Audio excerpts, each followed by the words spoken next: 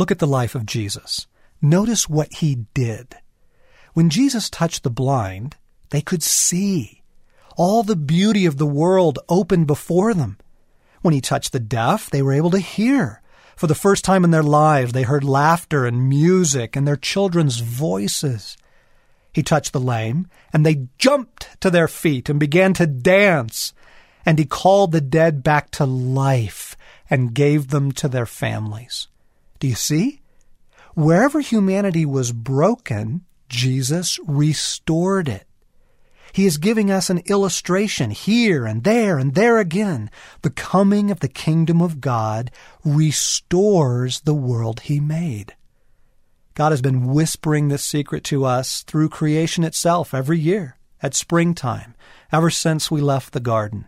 Sure, winter has its certain set of joys, the wonder of snowfall at midnight, the rush of a sled down a hill, the magic of the holidays. But if winter ever came for good and never left, we would be desolate. Every tree leafless, every flower gone, the grasses on the hillsides dry and brittle, the world forever cold, silent, bleak. After months and months of winter, I long for the return of summer, sunshine, warmth, color, and the long days of adventure together. The garden blossoms in all its beauty. The meadows are soft and green. Vacation, holiday. Isn't this what we most deeply long for?